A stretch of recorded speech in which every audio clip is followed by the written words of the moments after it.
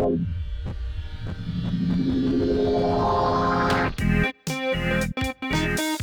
strongest podcast.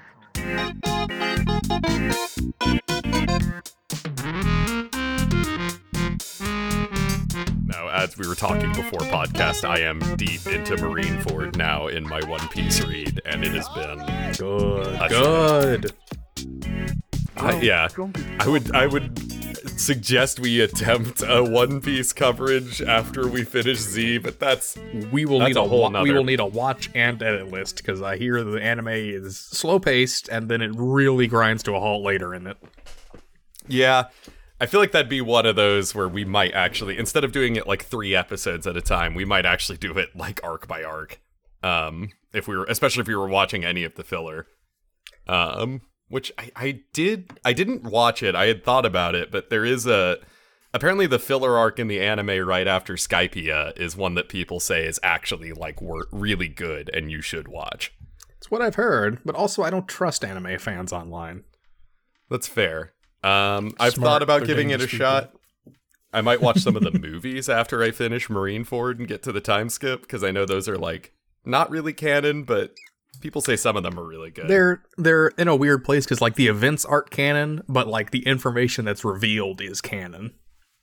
Yeah, because like in the most recent One Piece Red about Shanks, it was revealed that he has a daughter, so he like canonically has a daughter. The events of the film did not take place, but he does have a daughter.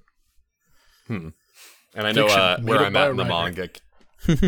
Where I'm at in the manga, everything keeps referencing that Strong World came out around the time of when I'm reading. Yo, you go watch Strong World while you're reading this manga. Yeah, basically. I find it fun. At the time that we're recording this, the teaser trailer for the One Piece live action has come out that Netflix is doing. Yeah. And I loved realizing, well, I mean, they've announced the casting a while back, but all the casting choices they made were motivated by something I just got to in the manga, which is in one of the question corners. Somebody asked Oda, hey, if the One Piece pirates were from our world, where do you think each of them would be from? And the casting choices they made, at least that they've announced, all reflect what Oda answered there. That's cool. Yeah. Like, they hired a Brazilian actor for Luffy when he's like, yeah, Luffy would be from Brazil, and like, so on and so forth. So, I am cautiously optimistic about the live-action series. I think it'll at least be fun in its own right, but we'll see what that turns into. I hope it's good. I don't need it to be, but I hope it is. Yeah. Buggy the Clown Pirate is the best character, and I need him to be around always. Bon Clay, also great.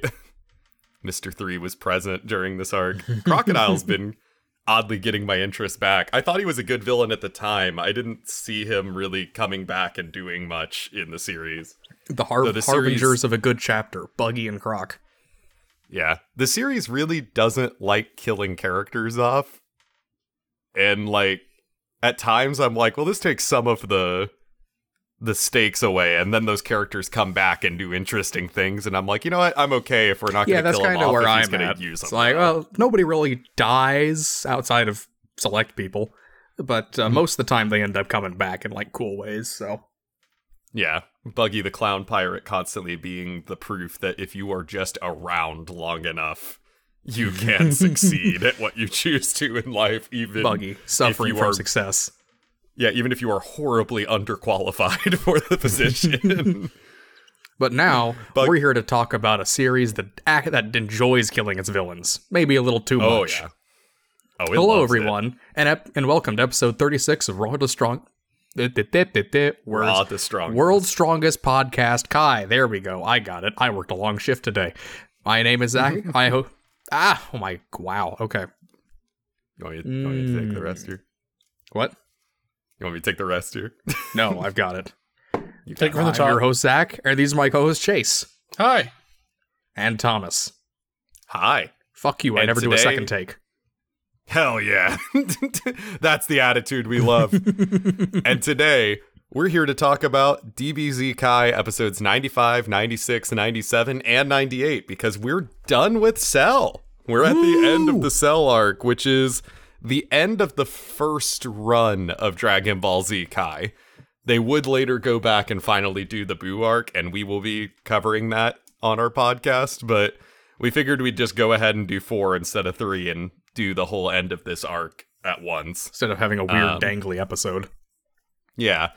Though, they really put some finality on this, which I guess makes sense, because I'd imagine by the time they got to 97, it was the 98, final for like finale for 3 years or something.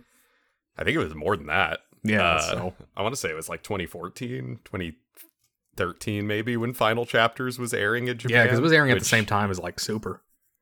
Well, the dubs aired at the same time, too. The dubs, at least, but that was because there was a weird delay between the dub releases as Funimation was trying, or Toei Animation was trying to find someone who would dub it for cheaper. But that's a whole nother story. And the reason that the Ocean dub of Super exists, and it's not very good. There's an Ocean dub of Super? Why am I just now hearing this? Yeah, it's not good, and it aired like outside the US. And the backlash was generally not good, so eventually they caved and Funimation got to dub Super. Which also carries its own problems, but that's another discussion for another time. Woo! Gotta love giant conglomerates and non-union work. Anyway. Love me problematic art. Yep. DBZ Kai episode 95. A Hero's Sacrifice. Last chance to save the world. Cell prepares to self-destruct and take the whole planet with him, but Goku uses instant transmission to take Cell away. Excuse me, had to burp. Destroying himself. Yeah, no, I ate lunch right before we started this. Destroying himself and King Kai in the process. It seems Goku has saved the day, but Cell regenerates stronger than ever, even to his own surprise, killing Trunks as he returns to the battlefield. Gohan steps up to fight again. But Vegeta dives in first, and Gohan gets his arm broken in the process of saving him. Down an arm and on his own, Gohan stares down Cell as Cell begins charging his final Kamehameha.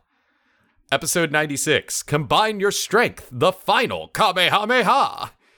Gohan stands before Cell as he gets ready to unleash his full power, and with words of encouragement from his dad in Otherworld, Gohan powers up and meets it with his own Kamehameha. As the two blasts push against one another, the other Z-Fighters jump in to try to push Cell. With a final assist from Vegeta, Gohan overpowers Cell and destroys him for good. Woo! Episode 97, a bittersweet victory, until we meet again. Gohan and the Z-Fighters head back to the lookout to make a wish and revive those killed by Cell, but Goku can't return. While they try to figure out how to bring him back, Goku chimes in from Otherworld and asks them to let him stay dead, and they honor this. Krillin instead uses the last wish to remove the bombs from the now revived 17 and 18. The Z-Fighters then see Trunks off to his own future. Then episode 98, Peace for the Future. The spirit of Goku is forever. Trunks returns to his future and defeats 17, 18, and his Cell, bringing peace to his time. Meanwhile, Goku and King Kai set out to meet the Masters of Otherworld, and Gohan continues life with his mom and grandpa back on Earth. All right, let's get into it. Yeah, that's the end of my favorite saga, and we can talk about overalls once we get through these episodes. But episode 95, it's just the immediate a hero's sacrifice popping up. You're like, oh, I wonder if everybody's making it out of this one. I don't think Mr. Satan is. I think Goku's gonna pop on over to Cell, and Mr. Satan's gonna be like, "Hey, you and all your lights and tricks, cut it out with all your lights and tricks," and then he's gonna punch Goku and kill that bastard Cell, and then he's gonna have a heart attack from being so awesome. If only. Is that what happened? If only our champion had a chance, but that stomachache really sidelined him through all of this. Yeah. So like, he's really got to get that checked out. Yeah, a lot of lives could have been spared if his stomach was cooperating. He could have been a hero, but then he got a tummy ache. But yeah, this is when the episode opens revealing like what's going on in terms of what Cell is doing. Because at the end of the last episode, he just sort of bloats himself up and then doesn't like say anything, like doesn't get a chance to. Yeah, he's just kind of laughing maniacally. Yeah. This episode reveals that at the moment he's bloated up, he is like getting ready to detonate and take the entire world with him. Seriously, and also, Jiro, what the hell? Yeah, and if anyone punches him in the state that he's already in right now, he'll go off already, and that will probably be enough to take out the planet.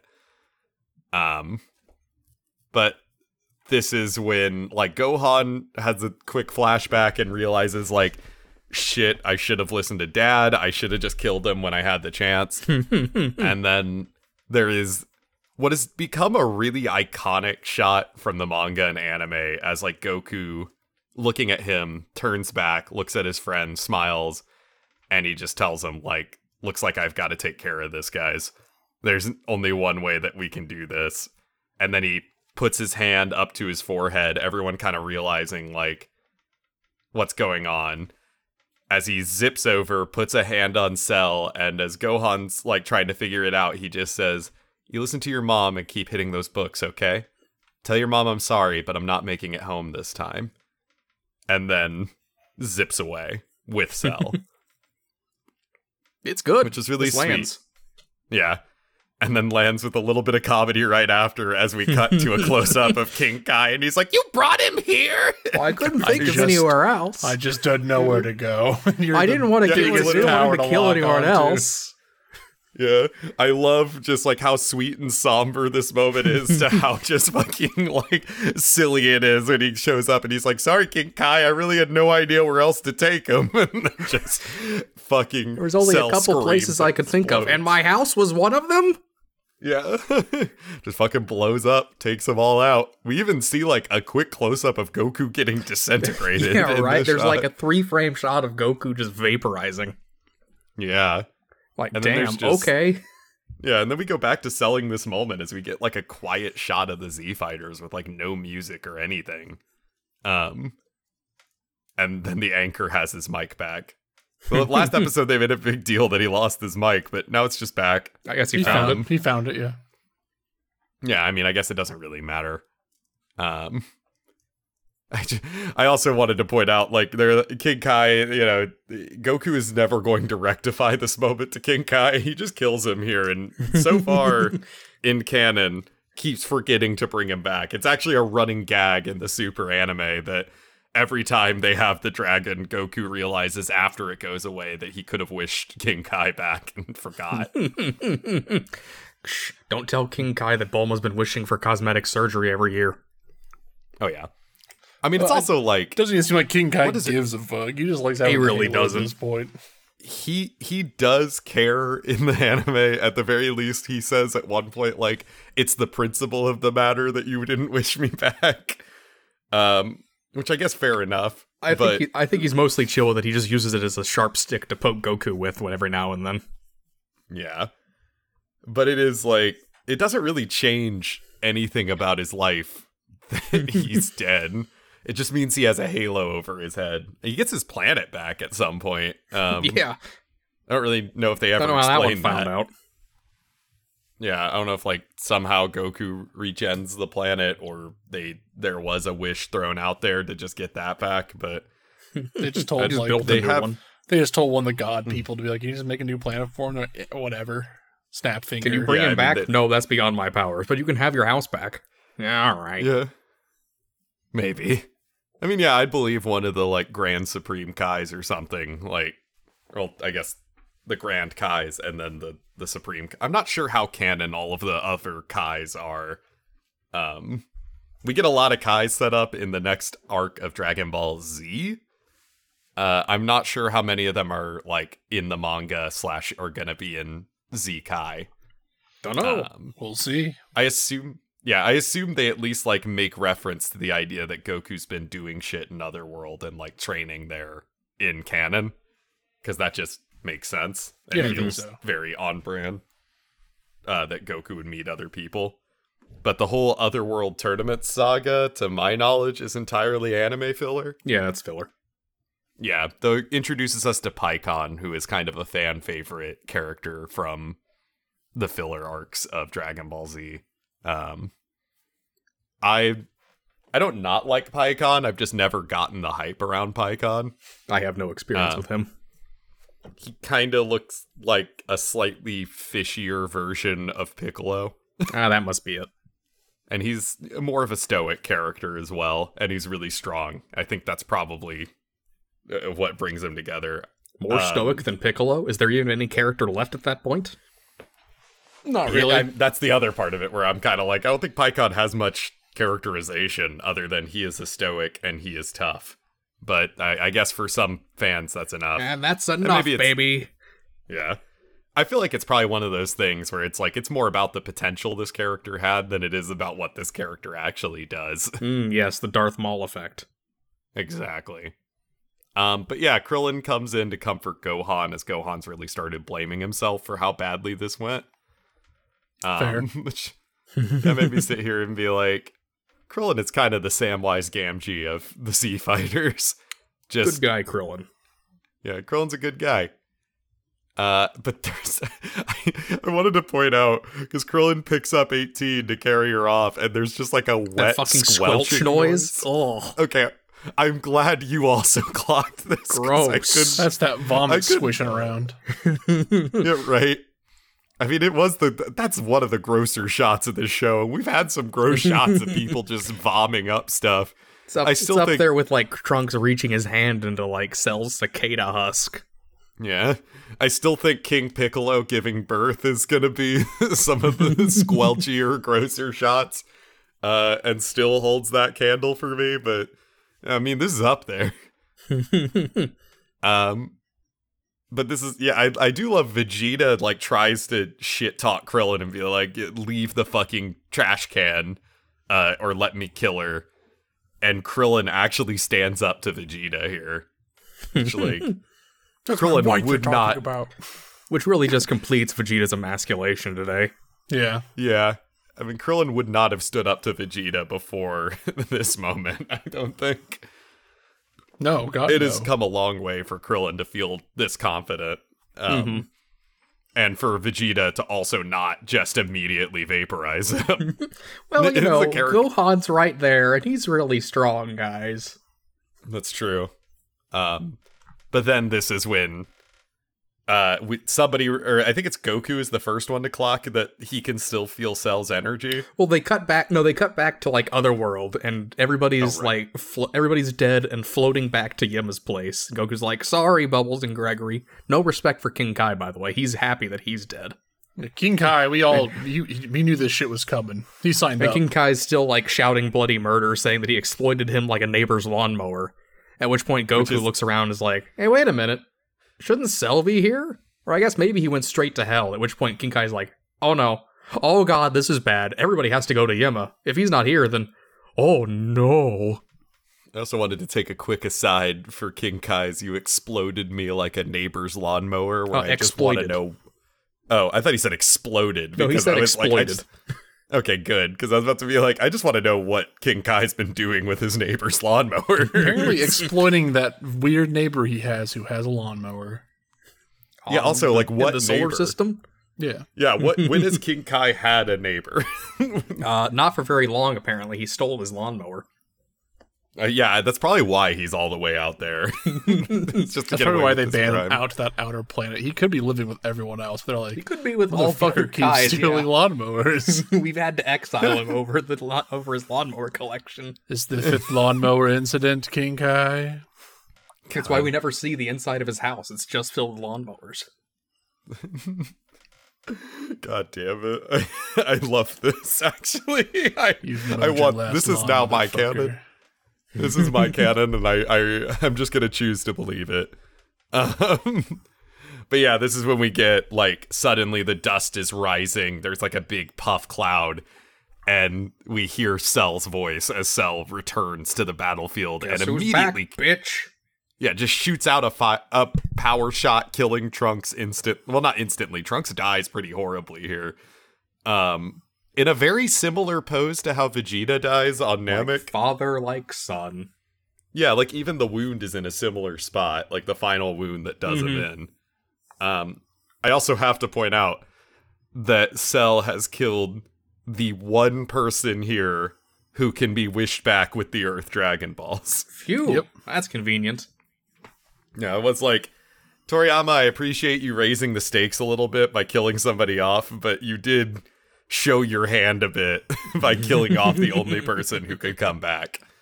And we see Cell back in his perfect form, even without 18, and now with like the bioelectricity around him, basically. Oh shit, he's gone Super Cell too.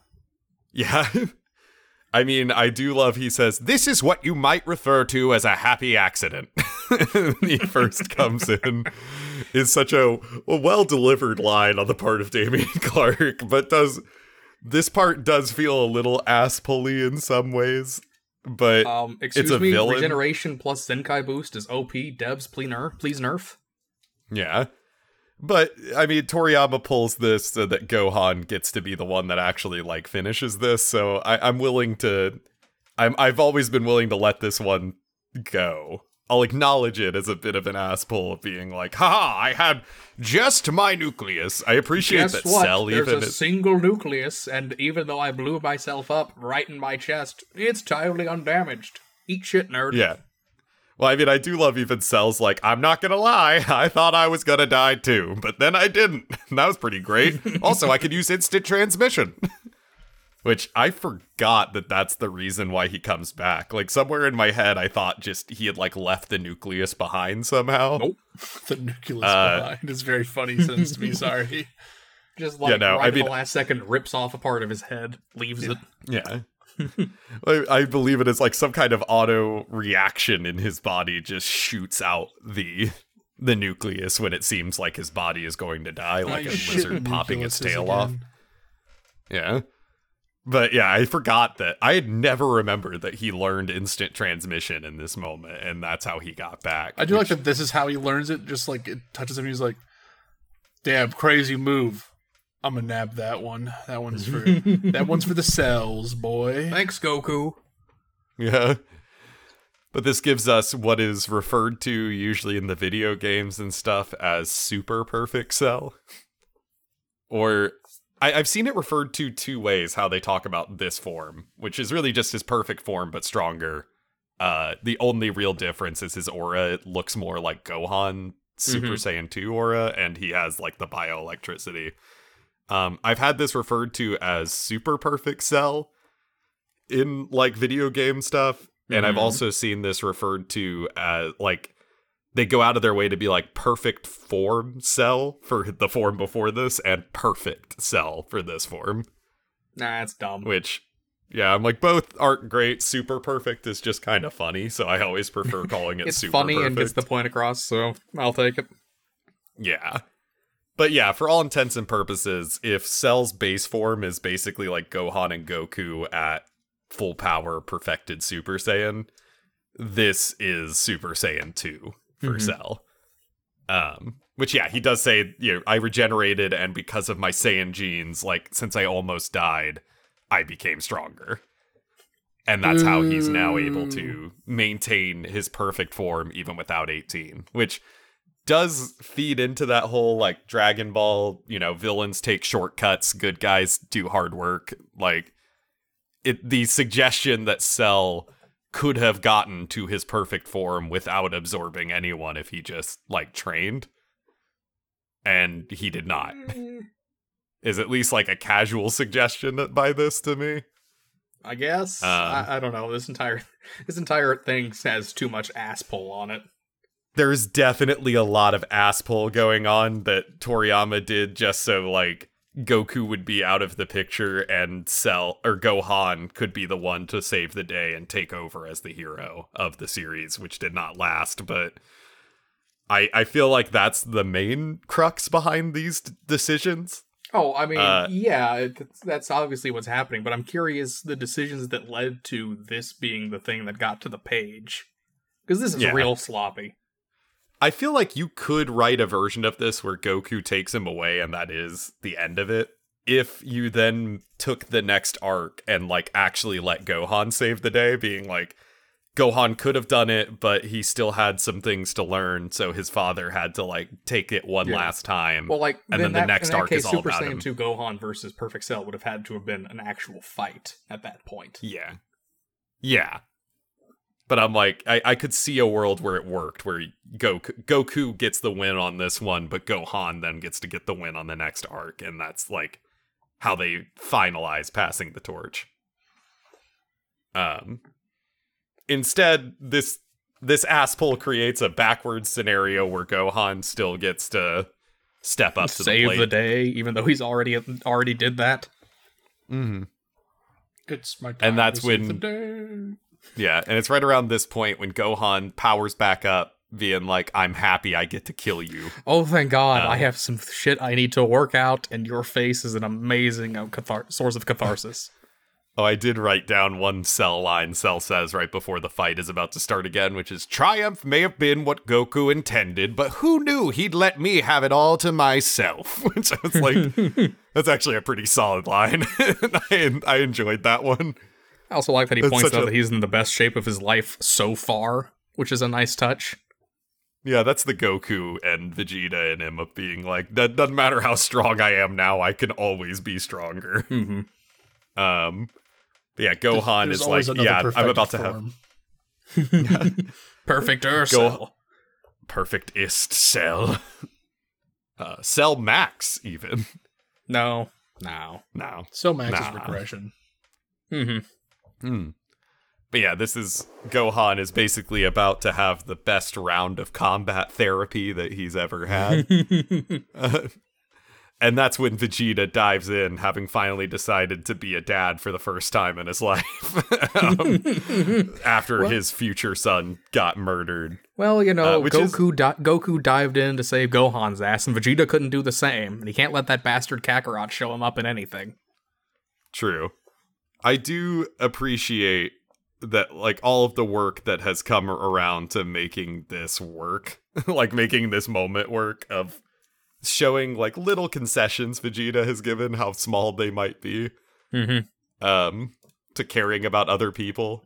That, yeah, someone had to push him all the way over to show, like, for him to show his true nature here. But he does. It's not enough to get a win, as he just gets pretty easily swatted by Cell. Fires off a shot. Cell fires off a shot to kill him, and that's when Gohan dives in to block it, resulting in his arm getting broken. And basically the exact pose that he did to save future Trunks in the History of Trunks special. Which feels relevant. That was probably... Because I think the History of Trunks special had come out by the time this... The History of Trunks aired on February 24th, 1993, and the manga chapter this happened was on March 16th, 1993. So, pretty close, but Yeah. knowing Toriyama's usual method, he was probably still he's probably still finalizing the storyboards for this thing, or however manga will usually do it, and decided to throw this in as, like, a nod to that. As well as, it is a way to raise the stakes pretty hard, as now Cell is stronger than he's ever been, and Gohan's down an arm is a pretty visual way to show that Gohan is, like, on the back foot already. Even more so than he already might have been. Yeah, that arm is bleeding and hanging uselessly. I'm honestly impressed he got to keep it this time. We say broken, but we have like legitimately no idea what the fuck happened to his arm. Besides, not it is working. not working. Broken's like a nice sheer way. As someone who's broken a lot of bones, I'm like, that could have been a tendon rip. That could have been a dislocate. Who fucking knows? Just the bone just kind of shattered inside it could have the turned to arm. freaking jelly for all we know. Like the blast just literally destroyed every part of the thing that was there. I just I'm like not sure that how he got to everyone keep went to it. broken. It's like really interesting to me. I was like, yeah, it's broken, I guess. Yeah, it is not Well, it not working, it broke. Yeah, it broke. By definition of the word broken, it is broken. It's a no working arm. Yeah, nobody's jumped in and gotten an X-ray of What if he got a Gohan's arm cyborg here, arm so- at the end of So, this? time out. We need to do some research on Gohan's arm. But yeah, this episode then ends with Cell putting his hands together to charge up a Kamehameha to kill Gohan and destroy the world all in one go. Which I do. Cell says something to the effect of, "All right, I will suffer you no more," which I'm like, what a dramatic bitch this guy is. I love him. Correct. What a dramatic bitch this guy is. But yeah, episode 96 opens with One Cell quick giving... thing. I don't remember when it happened sorry, last go ahead. episode, but after Cell reveals himself, we cut back to Goku, and he's basically just like, "Are you fucking kidding me? Why did I do any of this then?" Fair. It does give some vibe of, like, I guess I mean, the main thing that Goku doing this really does is that it stops the world from being blown up in this instance. But I mean, still, I just liked Goku's little tantrum of, oh, come on. Yeah, I always appreciate that. The audience standing up, looking at Goku. We agree. Yeah, no. But this episode pops open. Cell is giving the biggest shit-eatingest grin of his entire fucking life as he is just charging up his final blow in his mind. Gohan, not doing too hot, ready to just sit down and die. Yeah. Which, even more so after Vegeta turns and apologizes to him. It's like, oh, that's so rough. Doomed. Yeah. Imagine the one person you like, hate making a point you agree with. I mean, it is such especially given everything we've gone through with Vegeta, like everything that's happened in all these arcs and all of the series, for Vegeta to apologize in this moment, to admit fault, something he didn't even do up until the moment that fucking Frieza killed him, is one hell of a, like, oh god, like, shit is dire. I will say that goes his farther. Perfect form. I'm sorry you dove in front of me. I've been a real shitheel. Bye. My son's dead. I'm gonna go cry now. It's so sad. It really works. Like, this moment hit so hard for me. And then Cell's like, this is a good day. Time to blow up the Earth. And that's when Goku chimes in through King Kai, the magical telephone to the afterlife. On? Hey, Gohan. Yeah. But basically telling Gohan, like, you can't just give up.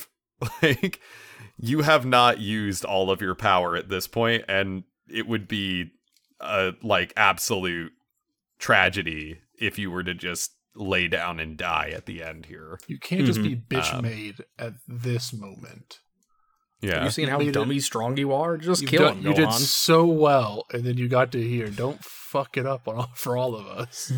Isn't that right, favorite... King Kai? Shut up, Goku! Yeah, I love that King Kai calls Goku a homewrecker. He's like fuming this entire phone call. Which, I mean, fair. Not fair. Goku just showed up and best. blew him up. I mean, yeah, Goku was trying his best, but he did not give King Kai any heads up that this was his plan. He just shows up with a nuclear bomb and blows everything up.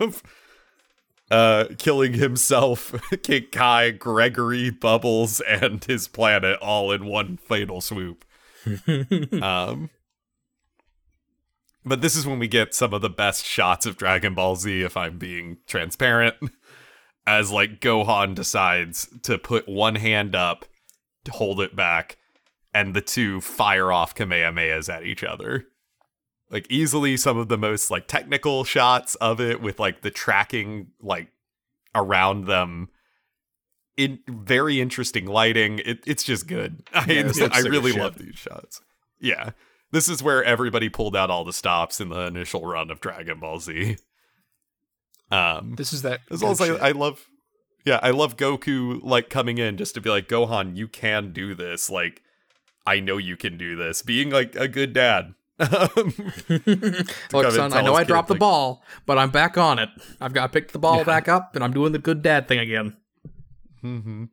And good Uncle Piccolo on the sidelines is just concerned for Gohan, but knows that Gohan's got to, like, try. People are like, it's over, we're screwed. And it's like, you can't just fucking give up. It feels like a whole thing, too, which is nice. Just go punch him. Moments. Yeah. Which is, it's poignant. It's like, he's the only one who can do this. He can't just give up on it. Like, this is his responsibility. Like we said before, with, like, when 16 talked to him, it's his job whether he wants it or not. And so he can't just, like, drop it here at the end. And then we start probably the most iconic beam struggle of Dragon Ball Z, up there with the only other comparable. Yeah, I mean, the only other comparable one is Vegeta and Goku. Yeah, I'd probably say that one's more iconic, but this is a close second. No. This is my personal favorite beam struggle in this whole series. And still has yet to be topped in terms of just a beam struggle. Yeah, I think this is the beam struggle that they use for almost everything. I would say this is definitely the one. Yeah. And this is when, like, the two Kamehamehas hit and they form this, like, massive orb right at that kind of splinters out from the epicenter of the hit. Mm-hmm. And there's this sort of waving pattern in the center that shows you, like, who's winning the beam struggle, which I will give Toriyama credit, especially since both beams are the same color. It does still go a long way to add some very simple but very effective visual language to tell you who's winning. Yeah. It's like it's shocking that two beams of the same color hit, and I'm never confused as to who's winning. Especially like shot composition, they make sure not to break the 180 line between Cell and Gohan, which lets you know always like Cell's on the left, Gohan's on the right. Yeah. And here, that's very legible, which is very impressive considering it's the same color, like you said. Yeah. 180 line is just a reference to a film rule that essentially it's like when you have two people facing each other in a scene, draw a straight line between them and never cross that line with the camera. And this does a good job of doing that so that way you always know what's going on. Which, say what you will about Toriyama, he is always, when he's at his best, he's good at keeping things effective and easy to read. Which is a huge strength of Dragon Ball as a series. Yeah, we get the shot, too, of Gohan firing off the Kamehameha with, like, the spiritual form of Goku with his hands right there with him, which is the father-son Kamehameha, as this will be referred to later, and it's just a really cool shot. It's the good stuff. Yeah, and it sells like this is all hopes are now riding on Gohan. He has had all the help from everyone who came before him, but at the end of the day, it's him at the front line of this who has to like finish this. Mm-hmm. Even with the placement of Goku in this shot, Goku is behind Gohan. It's like a dad holding the bike while you're riding with the first time without training wheels. Like, and then you turn around and he's all the way back there, and it's been you all along. I will actually get to that because this visual metaphor holds. But these two are just pushing against each other, which then Goku has to like keep telling Gohan like you're holding something back, and then eventually even he's like, if you're holding back because you're worried about the damage you're going to do to the planet, we have the Dragon Balls, push harder. Gohan, fuck the Earth. Mm. And then we get to the part that I forgot happened here, which is the other Z fighters resolve to jump in and help Gohan. Because I always remember, if I recall correctly, in the manga it's just Vegeta firing off a shot. Which makes sense. I guess they decided with the placement of where they're standing after Cell does this in the anime footage they had, they needed to keep this in. I also like it. Yeah, I was going to say, I appreciate it. One, it exemplifies how stupidly strong Cell is that he can just kind of throw his aura at him and just like, knocks them away, yeah. Yeah. But two, it's like each of them get their own motivations here. Each of them are like, obviously, I mean, the main one is they don't want the Earth to die, but each of them kind of gives their moment of like, Piccolo's like, Gohan's the first person who believed that I could be something better. Mm-hmm. And I'm not going to let him just die here without having said I did something to help. Tien is like ready. He's a warrior's heart at the end of it, as well as he's like, I owe Goku this for Goku all the times he's saved us and I've never been able to repay him. I'm going to help his son. Yeah. And Yamcha, is just like, I'm not going to be a coward. Like, I'm going to step in and I'm going to do something, even if I can't do much. And Krillin's just a good guy. Like Piccolo and Krillin are like paying their dues to Gohan in this moment. We're like, well, Gohan's been with me. I like the kid. I owe Gohan this much. And then Tien and Yamcha's motivations are, well, I owe Goku this, so I'm going to go help his kid. Yeah.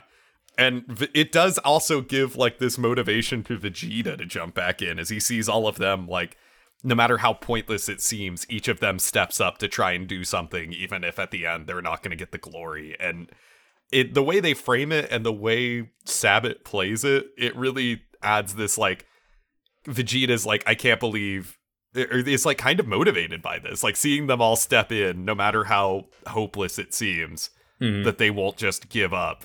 Eventually, as each of them gets kind of pushed away, but does sort of take some attention from Cell. When they all get pushed back, that's when finally a big bang attack just comes flying in from the sky, Just which like does enough bashes to Cell in the back of the head with a key hammer. Yeah, and it does enough to kind of like, you see his beam sort of lose a little bit of strength behind it as he gets hit by this. Yeah, and Distracts it's a him flinch. just enough for Gohan to be like, and there's my opening, time to die. Yeah, which again is just like the absolute mastery of like physical language displayed in this anime, as well as I'm sure in the manga panels, of showing just the tiniest break in this power that he's shooting out. As Cell looks up, sees Vegeta hanging in the air, out of breath, having one hand still raised, panting. And then right when he loses that, Goku just screams, "Now!" And that's when Gohan leans forward, 1 foot stepped up, and just shoots everything. And we see the wide shot with the 2 balls hit. Suddenly, Gohan's just overwhelmed Cell. And the blast itself starts to look more like waves of water just like crashing into Cell's attack, as just every bit of energy Gohan has left is being dumped into this. And that's when he keeps slow walking forward, just each step, one hand raised. As Looks so good. He looks like a demon from hell. Yes, and the important thing to me here with this shot, and to go back to the dad on the bike metaphor, Goku's gone. It's just Gohan as he's moving forward and finishing this. As we then see the silly face from Cell as he's completely evaporated. We even get a shot of his nucleus breaking apart to show us that, like, he's gone. Because you see, we had a dumb face when he blew up earlier. So now that we've had the second dumb face, we have to confirm it with the nucleus blowing up, so that way we know he's dead this time. Yeah, which is the dumb face effective... lied to us. Yeah, it's an effective way for them to be like, we know we fucked with you the first time, but we are telling you. Okay, but for realsies, he's dead now, guys. Yeah, I promise. But that is how this ends, as Gohan falls back and drops all the way back to his base form for the first time. Yeah, I was about to say, and crucially, the Super Saiyan finally turns off. Yeah, as he just falls back, eyes closed, panting, with a smile on his face, as we see, like, everyone reacting as they all realize none of them can feel Cell anymore, and it's finally over. Gohan has done it, which is one as much of an asshole as it was to get Cell back into this fight. God, this moment always makes it worth it. Where I'm like, I can forgive that they do this because we get such big catharsis from seeing Gohan like everything this. up to it. Everything up to it's very good, and I forgive the ass-pull, but the ass-pull is very ass-pully. Yeah, it's one of those, I'm like, I can't not point out that this is very, like, out of left field, but I can point out why no one points it out. Yeah, I can point out why nobody really cares. Yeah. It's because it comes around all the way at the end to giving us the thing that we really wanted to see, which is Gohan taking up the mantle and finishing the fight. Which won't last, unfortunately, but god damn it, does it feel good right here. At the end of the episode, the narrator says that all this is thanks to a father's belief in his son, and I feel like that's way more wholesome than what happened. Yeah, no, they murdered that guy. I mean, he deserved it, but somebody just got fucking turned into dust. Thanks to a father throwing their son to the wolves. There are different ways you could phrase this. But it's all of those trials and tribulations before this moment that make this moment hit, as Gohan gets to, like, lean back satisfied that he finally saved the world and did what he needed to do. Stepping into the role that we've seen Goku step into so many times by now. And that's the end of episode 96, leading us into episode 97. It's wrap-up time, baby. Yeah, picks up right where we left off, as the Z fighters come down. Gohan's little smile here is, like, the closest to looking like Goku that he's ever looked to me. Like, something also, about, does it look like Gohan has, like, nothing going on behind his eyes? He's so tired. Yeah. Which I know it's a DBZA joke that, like, in this moment, Gohan is so drained that he's blind and deaf. Like, he's like, literally, his body has just shut down everything except his heart and his brain. It genuinely kind of looks like it. That man's got the fucking zombie eyes. He's so tired. Yeah, we've seen people more physically damaged than Gohan looks right now. We've never seen someone look this wiped in this series. Which, yeah, that helps really, it helps retroactively sell what just happened too. Because if Gohan just like blew him away, turned around, gave a thumbs up, it wouldn't feel like, it's like, oh, Gohan's just been fucking around this whole time. Like, no, this was my everything. Dad killed us a bit. Yeah, this was everything. It took literally everything Gohan had to finish this shit. But that's what makes it even more satisfying at the end. And now it's time for a little nap. Yeah, as he passes out in Yamcha's arms. And they fly Yamcha, Trunks' corpse, and 18's unconscious body up to the lookout. Then we get the finale of Vegeta's, or at least another step in Vegeta's whole arc, as he remains behind, heartbroken that Kakarot would go and die and not be killed by him. Dare you die before I kill you. I'll never fight again. Yeah, I was gonna say, it's honestly kind of fucking, it's sad hearing Vegeta say the words, "I will never fight again." Like, broken man. We've seen the pride be ripped out of this guy over and over again, but it really hits the cumulative effect of everything that's happened when he's like, I have no reason to keep fighting, which is the only thing he's done up to this point. His son's dead. His rival is dead. He doesn't have anything against Gohan. Yeah. And this is not just like everything he's been fighting, you know, all the screen time we've seen of him, but also all the time he hasn't been on screen. Like, he's been a child soldier, for God's sake. Like, it's, to hear him say, "I will never fight again," is like one of the most sad things that could happen. And then we get Mr. Satan standing in the rubble. The king, the champ who killed Cell. Yeah, this is when he takes the credit for killing Cell. Boom, winning. Yeah. Which, I will give credit where credit's due, that DBZA, I think, does a better job of making this a slightly more sympathetic moment, where it's like, hey, like, people are rioting, we need you to stop this somehow, even if you've gotta lie. This Mr. Satan, I think, is just so shell-shocked, he's like, well, I need everyone to know that it's okay, but I don't think I can explain what happened even to myself, so I'm just gonna say I did it. Which Mr. Satan will become a more sympathetic character than he's portrayed in this arc. Will become a three-dimensional-ish character. No. Yeah, I mean, I would say there's a surprising, not to say he's super depthy, but there is more depth to him in these episodes than, like, just being a huge lummox. There's a little bit of something there, but mostly we'll with him explore taking that. 16 over to Gohan. But we'll get more of that in Boo.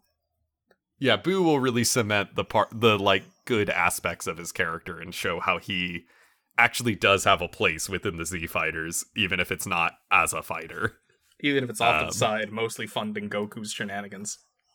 Yeah, he's basically the Frank Reynolds to the Z Fighters. Oh, like, God, no. Providing a means to fund them. But if Frank Reynolds had, like, a moral compass. You're right, I do need Danny DeVito, Mr. Satan. You know, when you say it like this, I can see it. Can't help but agree. God. I throw the garbage can at Cell. I'm the trash man. But then they arrive at the lookout, and I didn't realize, it clicked for me when Yamcha's like, "You're the new Guardian of Earth?" And I'm like, oh yeah, Yamcha and Dende have never met. Like, Tien met Dende here when they were hanging out on the lookout, I think. But Yamcha wasn't important enough to invite. there's some real shitting on Yamcha in this episode, where I'm suddenly like, oh, it's like this episode onward is when Yamcha becomes what the community jokes that he is. Well, yeah, because nature is finally healing. We can shit on Yamcha again. I do love the pairing of Yamcha Tien in this episode, like when 18 is getting up and Yamcha's just like, "You monster! You awful monster! Don't get any ideas!" As Tien is like, Yamcha's standing like 40 feet away, and Tien is like right next to everyone, is like, you know, doesn't really sound real brave when you're doing it from back there. Which is You suck. Don't get close to me because you'll hurt me, but you're a real bastard. You'd better not do anything or Gohan's gonna kick your ass. He's really cool. And my friend. Yeah, adding some levity after last, 2 episodes of big melodrama is very fun here with Yamcha being transparently a coward. Even when, 18 flies off and, fucking Yamcha runs back up and is like, yeah, you better run. Nobody calls Krillin short. Get back here. Yeah, I think Tien literally is a little too late to save face here, Yamcha. Go and play that's baseball, when they summon nerd. Yeah. And this is when they summon the dragon, which fucks up 18 as she turns around and leaves. And I'm like, oh yeah, she's never seen the dragon before. She's like, well, maybe I can go see what this is about, and comes right on back. She's having a pretty reasonable reaction to seeing a dragon the size of a fucking skyscraper for the first time in your life. Especially if you had no idea what a Dragon Ball was and didn't know that this was a thing that can happen. How can you not know what show you're in? Mm-hmm. But this brings 18 back, because 18 flies off after Krillin's like, I saved you, and Gohan's like, oh, you're horny for her, aren't you? I get it. You're horny, Krillin. Oh, looks like the K-Dog wants to fuck. I get it. All right, we're backing off. It's cool, man. And 18's like, just because you save me doesn't mean I'm in love with you, and storms off in a huff. And Gohan's like, that's okay, Krillin. Just because 18 hates you doesn't mean we like you any less. As Krillin's crying.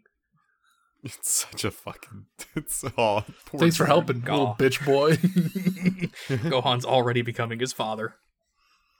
Yeah, in the absence of his father, Gohan has to sit here and misunderstand. There must always social be a cues. Goku. Yeah. But yeah, that's when they bring the dragon back and they wish everyone back who's been killed by Cell, which is when we get the confirmation that Goku can't be wished back, which they'd already gone over this, but we just had to, I guess, cement it as a rule that even though Dende made the dragon again, because it's Shenron, he still can't bring someone back that he's already brought back. And then they start rules lawyering about how they can get Goku back. Eventually, Krillin suggests they roll back time. Which is the best idea. Yeah, I guess I didn't realize that was a thing on the docket. They never do this. And everyone shoots it down because they're like, look, if we do that, then Cell will also be back. And but then Gohan could just, instantly clap him when he had the chance, and then boom, everything's fine.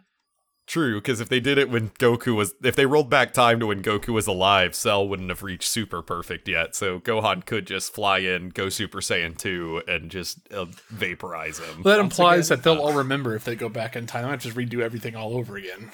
Shinron, send us back in time, but also with our memories. Shit. But also, we've established that in Dragon Ball, when you time travel, you just create a new timeline where you time travel to that point. So they also wouldn't do anything for their own future.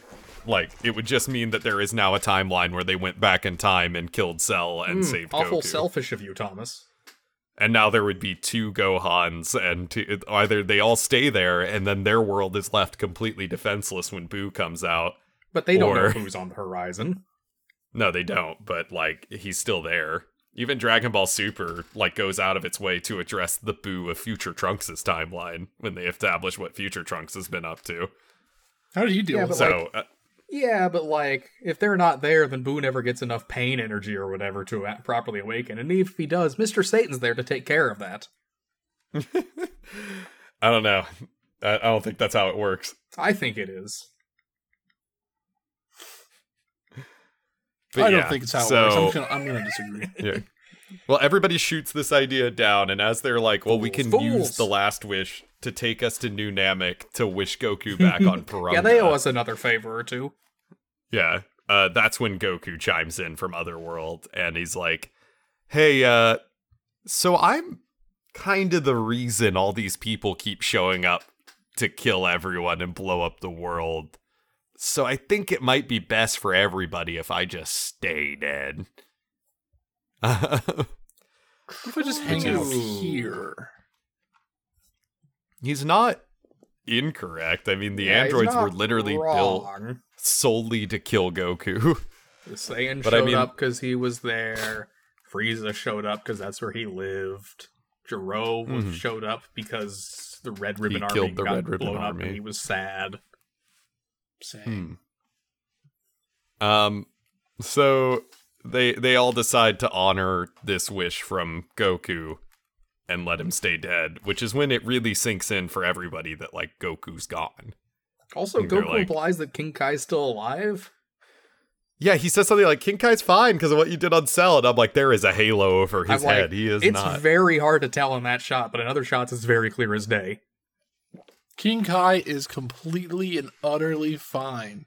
The Why plan didn't went he out get with brought a back? hitch.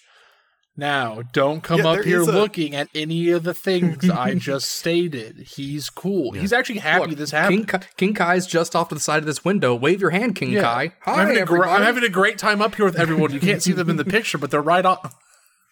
Go on, you remember that movie we saw, Weekend at Bernie's? Yeah, no reason. What was the synopsis for that? I need an idea. There is no established reason here why King Kai is not brought back by this wish. Because I know, And I don't- to talk about DBZA again. They have Yamcha specify in that show everybody on Earth, and that's why King Kai stays dead. But was that like a canonical thing? Was that it just didn't make it into this? everyone killed by Cell? Was that what they said or something like that? That's what they said in the show. Yeah. But Goku killed King Kai. I'm sorry, that's the Oh, you're problem. right. Yeah, Goku just fucking went up there and did it himself. That is Goku a killed that- what's King a- Kai. Cell was just the murder weapon. That is a funny lampshade / joke that fucking DBZA gets to do. Of them, he's like, on Earth. It's just King Kai's like, yeah, on Earth. Thanks, dipshit. Like, he's just sitting there. That's one of my favorite DBZA bits. He's like, fuck you, Yamcha. But We get a handy clip show. I love the which clip giving shows, us our man. like Goku memories of, you know, how everyone thinks of Goku and being like, it'll be a shame to have him go, but it I was like good that to have him. Gohan has the line, and my dad was always kind, as the clip is Goku walking up to beat Frieza's ass. Yeah, the least kind Goku shot. And the only person he has not really tried to... Well, he tried to show some mercy to Frieza, which is why Frieza got to come back and try Learned to his blow him lesson all there. up. Yeah. But that's when, as Yamcha's sitting here like, hey, can I use the last wish to get a girl a necklace?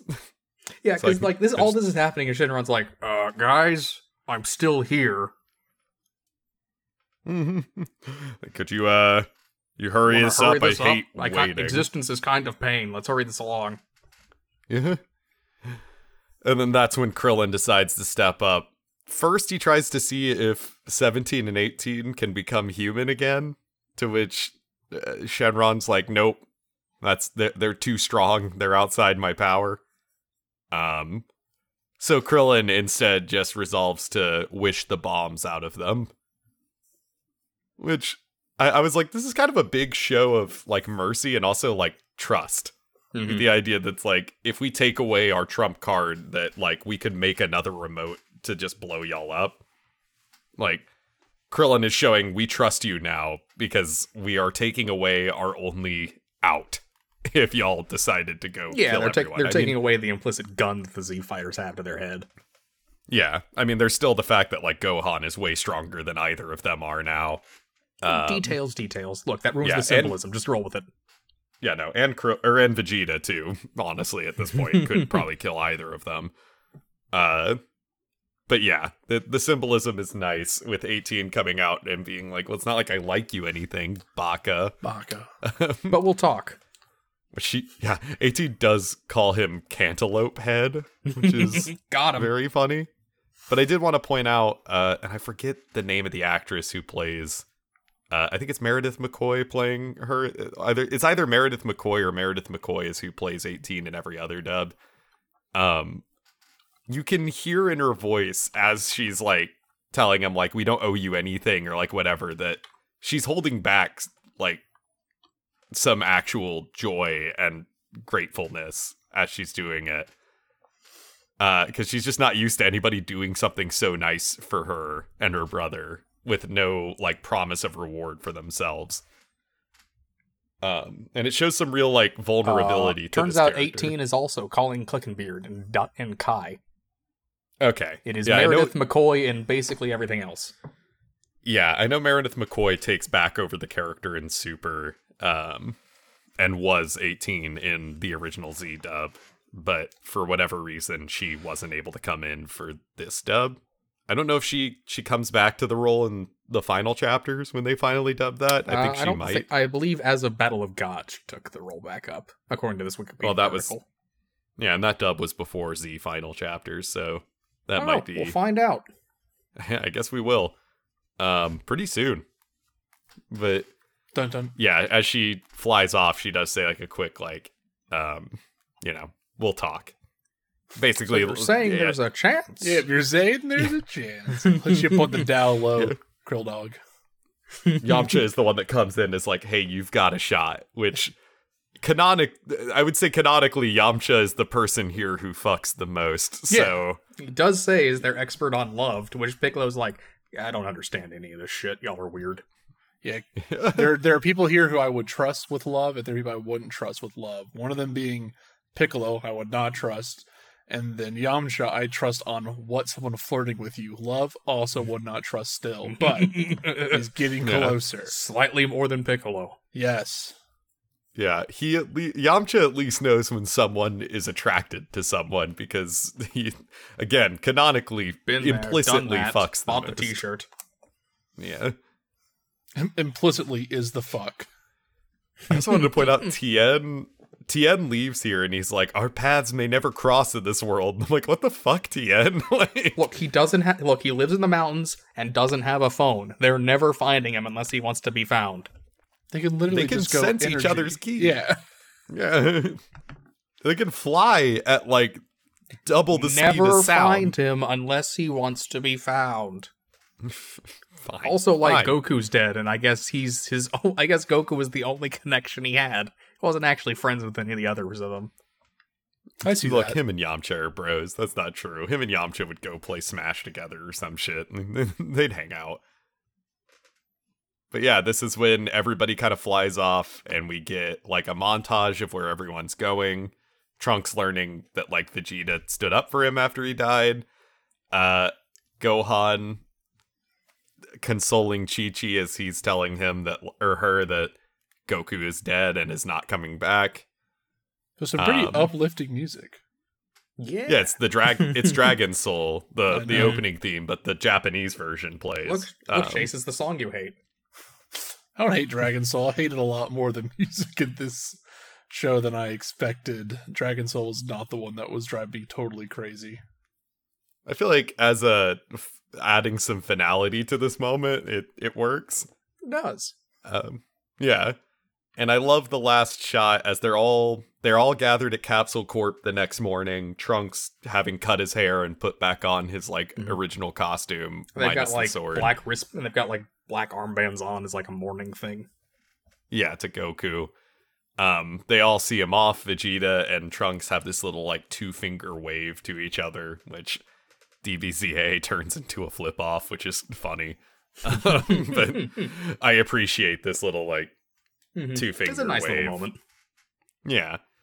And then we see like the outline of Goku's spirit like clasp Gohan on the shoulder one last time as he like turns to look and Goku's not there, but he smiles just knowing like his dad's watching out for him at this moment. And Krillin even starts if like he's- looking around for whatever the fuck Gohan's looking at. Yeah, I do love that. It's so fucking silly. That's the end of episode 97. And then we get episode 98, which really is Epilogue just time, kind of- baby. Yeah, it's just an epilogue to kind of wrap up the last possible loose end that we didn't necessarily have to see, but we will see. I don't know. This episode, I'm like, it doesn't have to be here, but it's not bad. It's just sort of like your send-off episode. You always got to have one where it's like, we are officially done with this thing. The day is actually saved. We're not spiraling into the next thing. How's it going? Yeah, which is like Trunks had his moment. Yeah, I do have to point out that the opening of this episode is the only time we see Trunks, like, in the time machine between time, like, as he's flying through whatever we want to call it. And it looks cool as shit, and I want to know why we've never seen this before now. Fuck you. Story almost It's like like oh, this fuck, I don't want to think about that, man. Fuck that shit. Yeah. I don't want to think about the space between spaces. I barely think about the space I'm in. Yeah, it's this, like, swirling light show, like, fucking surrounded by all of these, like, various colors and whatnot. It just looks really cool. But then we jump back to our timeline 1 month after the Cell games ended. As we see what life looks like for the Sun family without Goku, which is like Ox King is just always there now. Ox King's moved in. And, yeah, Gohan's kind of doing all the things Goku would do. No, not really Goten.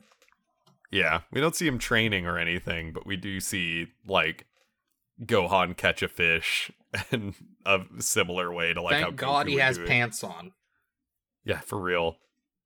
And then Baby Trunks taking his first steps and falling over and being too proud to have his mom help him up. Like, they like try and pick him back up, and he like waves them off and does it himself. Yeah, My God, which I he's do got that love. They're Vegeta like, in him. yeah, they at least say that, but like, goddamn, little Baby Trunks is so fucking cute. It's adorable. And then we see Mr. Satan living out the glory of being the one to do it, which now he sets up. He tried to break 15 and he got 14 of them. Yeah. Now he has 20 of them and he gets 19 of them, which does show that it's really good because one, just a minor thing, I like this little safety disclaimer, like, don't try this at home, kids, beforehand. Yeah. And it shows that he's gotten stronger, but he's still not like a serious character, because if he had broken all 20 there, I think you could have made the argument that he could have been phased into like the main roster. Yeah. As like showing that like his experience with the Cell games and everything has pushed him to like, oh, he's actually going to like get strong in terms of this show now. But since he still has the one, he's still firmly in the joke character status. Yeah. They're like, he's not going to become a Z warrior, but he hasn't given up on martial arts either. Mm-hmm. And also, it establishes again just the scale of strength in this show, in that what Mr. Satan does here is a massive feat in terms of like real world martial arts. If Mr. Satan did this in our world, he would be regarded as like one of the greatest martial artists who ever lived. I mean, he did punch his way through a bus in his introduction. Yeah. Mr. Satan is really strong compared to the average human. He is just nothing in comparison to like even Krillin. Yeah, unfortunately for him, he lives in Dragon Ball. Yeah. Mr. Satan could be the protagonist of an entirely different anime if he was there. Put him in fucking One Punch Man, see how high he goes. Yeah. I do also love that we established that Goku is watching Mr. Satan do this, and from Otherworld, like for whatever reason, Goku decides to watch Mr. Satan. Look, he's a champion. He wants to keep up on the current talent. Mm-hmm. But that is when King he Kai got is hit like, by Cell and didn't die. Goku honestly, looking out over the whole Earth as an angel, seeing who will be the next villain, and him training him specifically to try to kill Gohan. That's the next Goku phase for the third chapter. It becomes a Mega Mind situation. Yeah, Mega Mind. He's like, how can I make my son? He's just not being pushed enough. What if I make a person who has all the things that could bring the trauma from his past forward so he could push forward in trauma in the future? Man, I got a really good idea. And it's like, Jesus, Goku, just why are you so into making your son strong? That'd be very fun. Look, guys, I really fucked up. Death is really boring, actually. Yeah. King Kai made me build his house, and then I blew it up again, and now he's mad at me, and I don't know anybody. I keep signaling to this weird wizard to come here to kind of try to make a fight happen, so they'll just be pressed enough to wish me back to life somehow. But it's just not working out. You guys let me know what's going on. It might take a while for that to work in, but for now.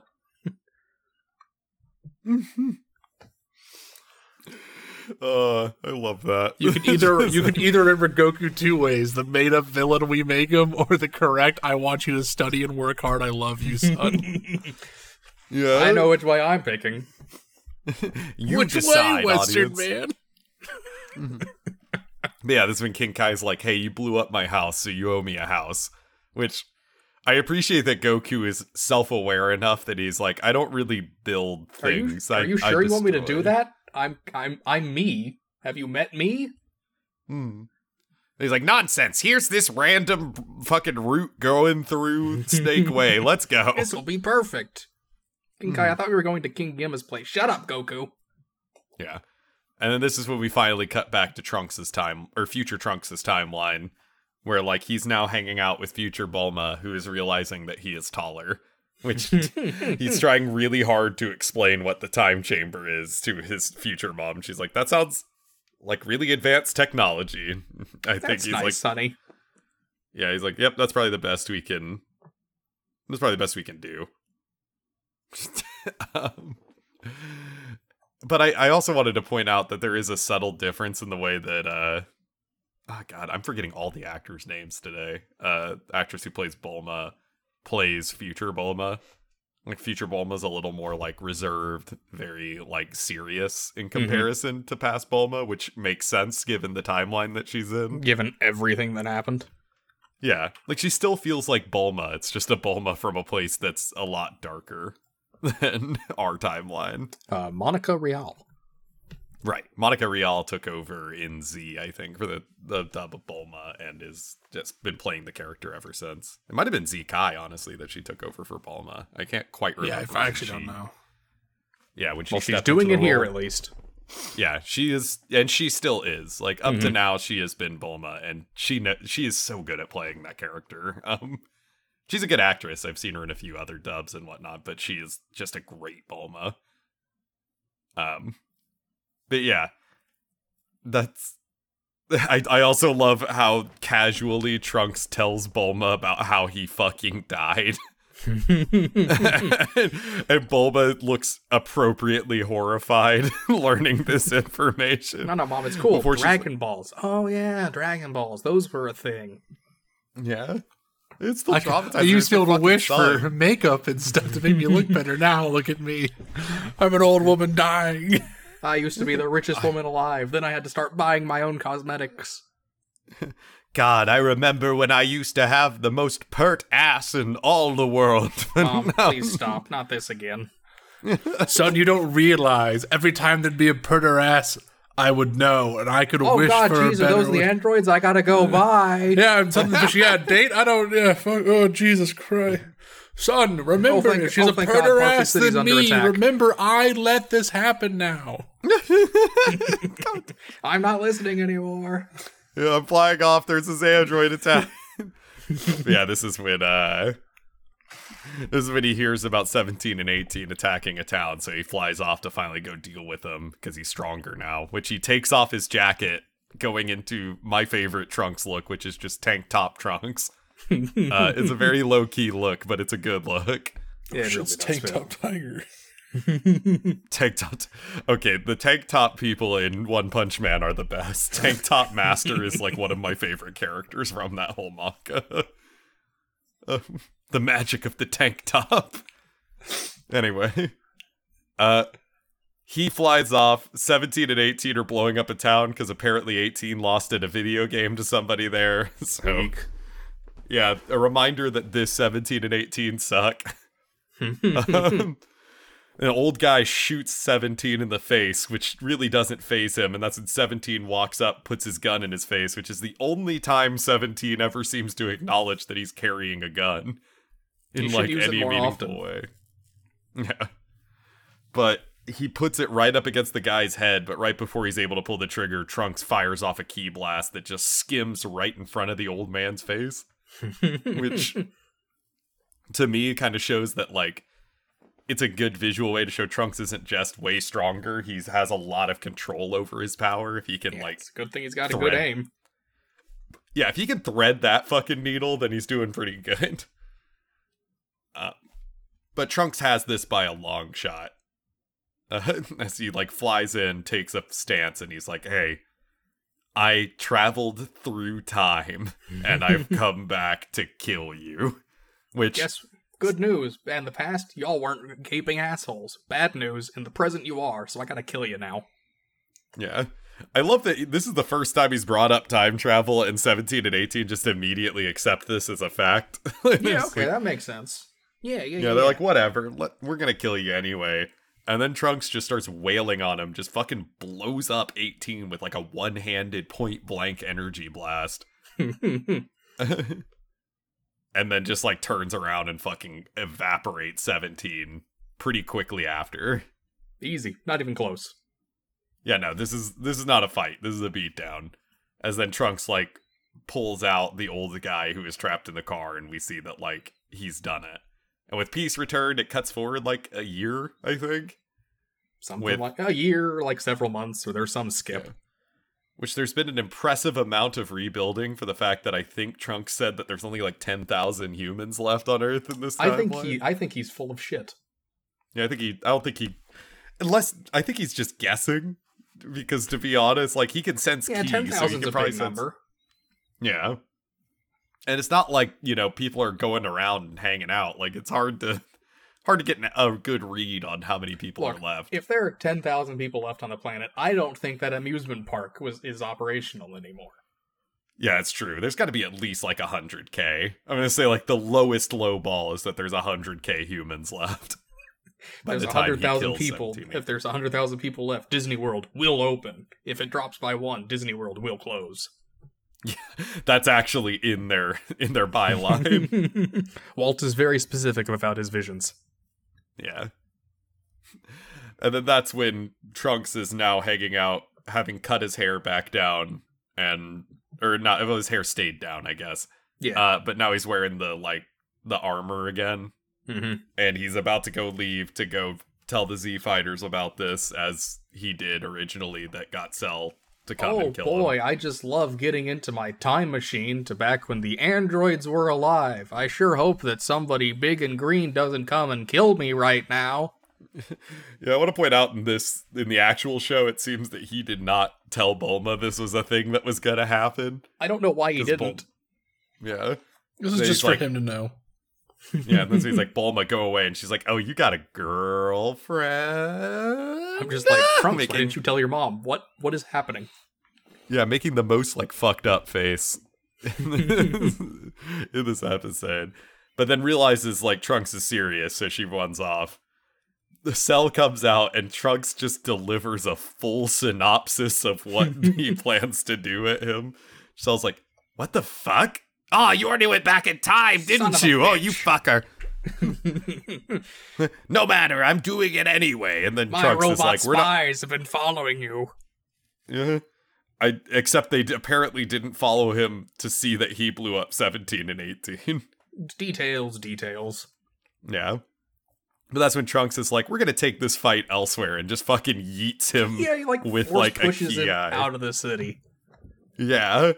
Which I feel like should have been the clue to Cell that he did not have this fight. Well, it was also the clue that he couldn't run away, so, smoke him if you got him, I guess. Yeah, I guess it is kind of like this kid's gonna kill me, so I might as well stand up and fight.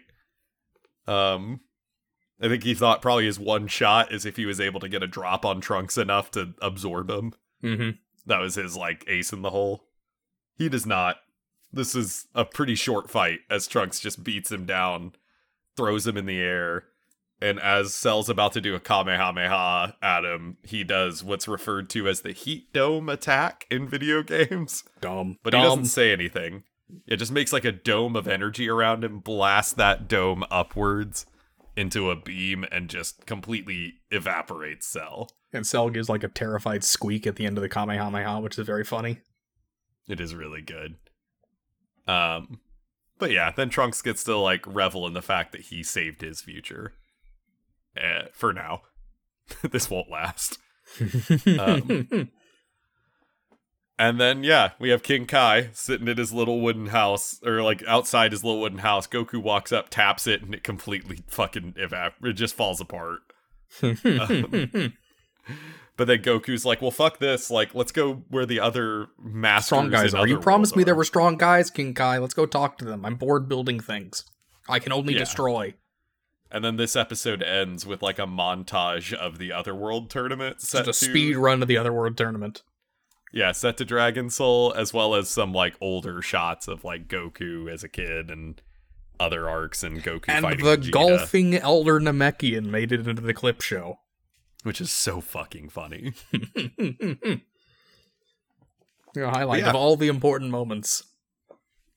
That's the end of the Cell arc, which I think the big thing everybody talks about when they talk about this arc, both in like when they talk about why they like this arc and why they're disappointed by the next arc, is that feeling of passing the torch to Gohan. It's why I think Cell is like the perfect villain to close this out, even if like he was not the original plan.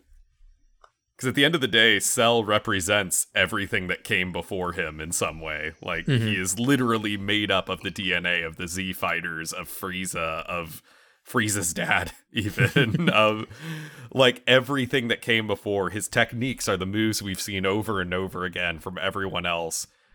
And so, of course, that is the villain that Gohan has to overcome if he wants to take the mantle from his dad and be the force that pushes this series into the future. On like a metatextual sense. And they pass the torch to Gohan by having Gohan brutally rip his fist into Cell's head and rip the torch out of him. Yeah. But it's like something that I realized I really loved about Cell as a villain is like, if the core of this arc is Gohan taking up the mantle and like pushing up from the past to go into the future, then him killing a physical embodiment of that past is the perfect, like, unsubtle but perfect visual metaphor for what the plan was. A plan that we don't stick to. But I wish that if it had been, like, planned out, if it hadn't been the editor kind of breathing down Toriyama's neck for better and worse, then I wish that, like, Gohan had more to do during all of it. Because he really doesn't do much until Cell shows up, and that leaves the entire first half of a supposedly of what ends up being like a Gohan-centered saga, where Gohan's not really doing shit. yeah, which does kind of show the, like, this was not the initial plan, or it gives the idea that this was not the initial plan, which when you know the production run of this feels pretty evident. Yeah. But does show that Toriyama can pull some shit together at the end of the day if you put him in a corner. It's true. Yeah, I think it really it works extremely well considering how much this was built like while it was already in the air. I think it stumbles a little bit when Cell first shows up. At that point, it's just kind of, okay, this is a lot of villain reveals, guys. Can we finally just stick to somebody? But I think in motion, it pretty much works. And then in hindsight, you see all the bits where you could have like filled it in properly if you'd had an actual like plan that you stuck with, mostly. Yeah, and I think it's not perfect, which, when you know the production of it, you're like, well, shit, I'm surprised it's as cognizant or coherent as it turns into. But if you didn't, it's like, yeah, when you look backwards, you see the cracks, but the reason a lot of us ignore those cracks, or at the very least, like, kind of brush them away, is this finale that really brings it all together right at the end. It's a finale that's stronger than the sum of its parts. Yeah, it's like Toriyama's like a really good, I think they call them discovery writers, where the writer themselves is figuring out what the story's going to be as they write it. That's how it always feels like Toriyama writes. And so I think he's just a really good version of that. It's just always the worst part for a discovery writer is the beginning and the end for them, because the beginning is you're trying to figure out what you're actually doing, and then the end is you're trying to end what you started out not knowing what you were making. And so those middle chunks of story are usually really good because it's just a guy kind of like he has hit his stride and he's just going with it. Bouncing ideas. Yeah, bouncing ideas, hitting all the things. He's locked onto an idea that's like work. Because the beginning is always like trying to shuffle through all that shit. And then the end is how do I wrap up all that stuff. And we had our complaints for like Cell coming back and then Gohan gets that kill at the end. But I think everything else besides that of our complaint wise is like really good. I mean, it's just a really good ending. I don't think it's anything special. Yeah. I think it hits really well. I'm not going to harp on the music. We did that all yesterday.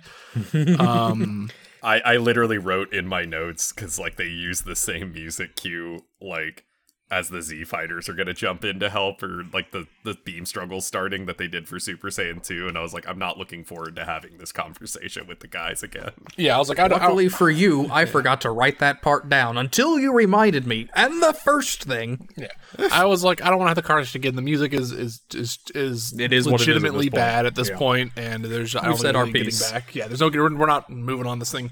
I think it's really cool. But it also leads to, I think Majin Buu is going to be our big discussion on like how we feel Toriyama as a writer ending here. You know, like I think Buu is a time when he's given his most creative freedom, and we're going to have like so many complaints about that. I think that'll be what we'll see. Because the Buu arc is, I had watched final chapters when it was airing in like 2015, 2016. But then the English dub was airing. So it's the most recent bit of Dragon Ball Z that I've seen. I'm curious, even, that was a good number of years ago now, so I'm curious to watch it and see how I feel. Yeah, how I feel now.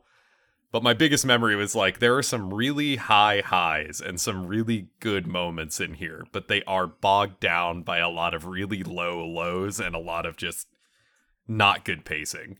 I think you're right in calling Toriyama a discovery writer in like the same sense that George R.R. Martin is a self-admitted discovery writer. Like allowing and he's them never to ending that discover shit. it. Yeah. And I think you're correct in your main critique of discovery writers. I think beginnings are a little easier for discovery writers because they put a lot of time into that. But then usually it's like their back's against the wall when they have to end it. So they're like, well, shit, and they throw something together. This is a case of a discovery writer actually, while having a small stumble there, actually pulling it off. And therefore will not learn the lesson of plan this shit out better when he goes into Buu and has to try and do it again. Me pulling my first all-nighter. Yeah, that wasn't too bad. Me pulling my second. Oh god, oh fuck. Yeah. Which I'm curious how we'll feel, not just watching Buu, but then watching the Peaceful World saga, which is the last couple episodes of Dragon Ball Z, where Goku goes off to train Oob at the end. That's more than an episode? Yeah, that's like 3 or 4. Or it might be only like 2 in Kai. We'll see. In Z, it was like we'll 3 find or 4. out. Yeah. But this is when that was meant to be, at least at the time, that was the end of Dragon Ball, like as a series. Yeah, we'll that was when Toriyama's ready to walk away. Probably one of the largest flaws of discovery writing, Toriyama's way, when we get to Buu, because we all feel like Gohan should be the protagonist and everything. Like that's how it all feels to us right now. And Toriyama will just disagree with us and bring Goku back because he's like, I just don't feel it with Gohan. I don't like it. Yeah. And at the end of the day, probably be one of the worst things that I think we all kind of, not merely one of the worst things ever, but he just looks at it and just said like, I feel like Gohan would be less of a fighter and more of a book guy. So I'm going to have to bring Goku back. And that was it. And then we've never gone back from that decision. Oh yeah. So I'm curious how that's going to feel as we watch it. Like we're at least going in knowing that's what's going to happen. Whether we agree with that choice, it seems we all pretty much don't right now, and we'll see how we feel as Toriyama puts that into motion. I know that we're going to feel negatively about it. Like I feel pretty much 100% confident that we're not going to enjoy it's calling watching a shot right now. Yeah, Gohan is pushed into the background. It's just it starts with Gohan in the lead. Well, it's just fairly interesting because at some point while writing it, Toriyama just feels that Gohan doesn't fit the lead. It's the explanation he's given. There's no other explanation ever been something like that it was fans, it was blah. Yeah, it's always been, Toriyama's always said, when I was writing it, I did not feel like Gohan fit. Yeah, the vibes are not there for it. So I had to bring Goku back. And before that, the reason he switched to Gohan is like he wanted a newer generation cast to start taking over for the older generation. It's why I believe Vegeta says, I will never fight again. I believe in Toriyama's mind when he wrote that, he thought... He tapped out. Yeah, Vegeta was done. Like, Vegeta is not going to fight anymore. Like, that was it. Like, it's now time for the Trunkses and the Gohan and the blah, blah, blah to start. And they're bowing out. Yeah, they're done. But then he just, as you continue, he just doesn't feel that way. And so we're stuck with Goku and Vegeta still continuing, and which has turned into me and Thomas's complaints from way back before you even did the podcast of there has to be some eventual dropping of the mantle of Goku. Goku does have to stop. At some point, we have to be done with Goku and Vegeta and everyone, or have them be really secondary characters. Yeah, and we just have it. It's never happened. Well, and it makes the show just feel so stagnant to some degree now. Yeah, which is why I'm like, I think we're getting the peak of what that could be right now with like superhero and like some of this stuff being like, we can set up plot lines that don't have Goku and Vegeta and not have them have to be the focus. I don't know if that lesson will stick. It's like the feeling at the end of Cell going into Boo that I'm reminded of at this moment, where I'm like, I'm feeling good. I'm glad it's a little different this time, because it's not like they're trying to write Goku and Vegeta out. Like they're still there and they have threats that are their level.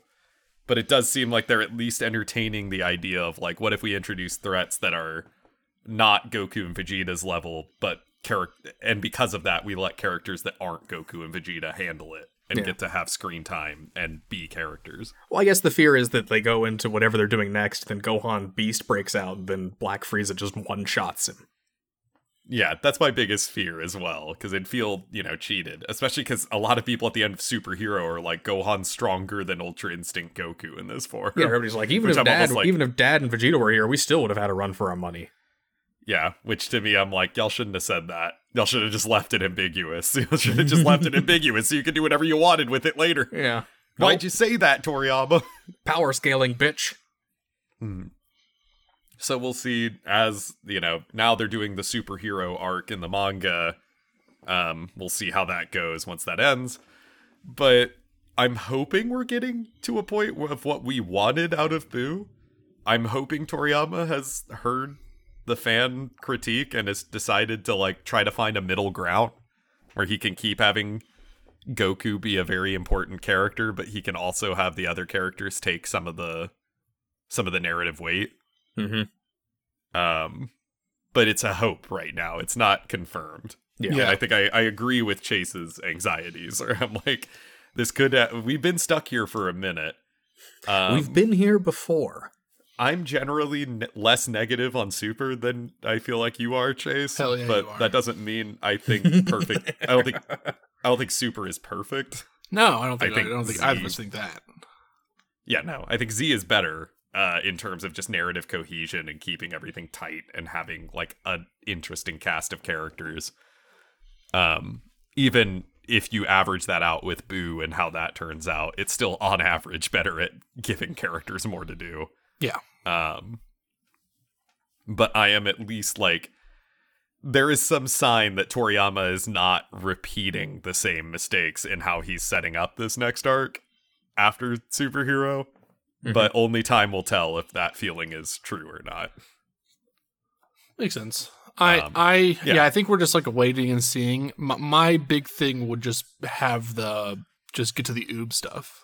Like, I would say, and then have like Goku and Vegeta step down. Like Vegeta, I would just like make Vegeta the god of destruction. I don't know how, just do it. Maybe just through this arc. Who fucking cares? Beerus wants to take a nap. Yeah, Beerus gets killed by Black Goku. I don't know, Black Frieza, or if Black Frieza somehow finds a way to remove Beerus, so Vegeta has to take that step. Goku then goes to train Oob to control the Majin power thing, and then just let everyone else have their own adventure, or like have a new character, or like just fucking fuck off to the other half of the galaxy or the other universes. But I don't care. I trust, like, I have complete and utter trust in Toriyama writing something and making it interesting. That's the thing I do trust. With something new, with what we have preordained, I think, or pre-established, that's where it gets rougher, because I think, like Toriyama says, he's a great discovery writer. I like for him to go discover something, like do something new, like go out there, experience the world. We have Sand World now. I know, we got Sand World. I'm so excited. I've heard it's good. Oh, it's a video game that's coming out, which is like the first original IP that Toriyama has worked on. Well, it's also in, like, based off a thing, right? Like, I don't think so. I think it's its own thing. Okay. it's at least like a lot of it draws inspiration from just the random mechanical vehicle drawings that he'd love to do on like covers of Dragon Ball. He does and stuff, love a random mechanical drawing. Yeah, and he draws them really well. He just draws them far too detailed to keep throwing them into everything that he makes. Yeah. But I'm like, it's fun seeing that he has an outlet for that now, and he can just like help. I wouldn't doubt that like the process of working with people on Superhero helped him get a better grip. Yeah, about design for and create something in Sandland, 3D. It was a manga for like less than a really? year, and then there's going to be an anime film in August, and then there'll be the game come out. Well, that'd be cool. Yeah, so I'm I curious remember to him see Toriyama making this working on a before. new IP, Yeah, like at this point in his life. yeah, It'll be interesting seeing him the just original manga strike came out with out a something long time entirely ago, new. but it's really he always makes fun, cool stuff. Yeah, it's just like, then where does he go? It's true. I think he wants to know that. Yeah, which I think with Super, he's more and more kind of like, he's like, yes, I am the guy who made this, and I have a hand in it pretty deeply, especially in the Moro, Granola, and Superhero arcs, and will have a big hand in the Black Frieza arc. But he is giving Toyotaro more and more control, and his son more and more control. Like Toyotaro came up with Ultra Ego for the manga and things like that. Yeah. So I'm hoping that in the same way that he originally ceded things off to Gohan and then pulled it back to Goku, I'm hoping he doesn't make the same mistake You're right. in his He'll life. where cede he's it to like, "I've got Toyotaro leave." and then kill him and wear his skin. Well, because I feel like he gave Toyotaro a lot more control in the first half of the manga, as well as Toei. And then after the Tournament of Power, Toriyama really stepped back in. He was like, as a whoa, creative force. hold on a second here. All right, writing all this in. You got how many universes in here? No. We're going to deal with like 2, maybe. I will say there is a noticeable change in how Goku acts from Broly onward, where suddenly Goku is a lot less flanderized and a lot more Goku. And I'm like, yeah, I think this is half the reason he stepped back in. And he's like, you guys aren't quite getting Goku's deal. And I think he's hoping if he writes Goku with Toyotaro, he can like show him more closely, like, hey, this is how Goku's supposed to be. He's not a complete fucking buffoon. He's still got a lot of, lack of social cues and whatnot, but he's not like a complete moron. Yeah. There's a limit.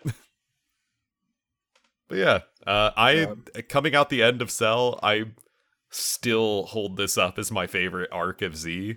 I mean, we haven't watched Boo yet, but I'm pretty confident Boo is not going to unseat it. But the jury even seems with pretty its- unanimous on that one. Yeah.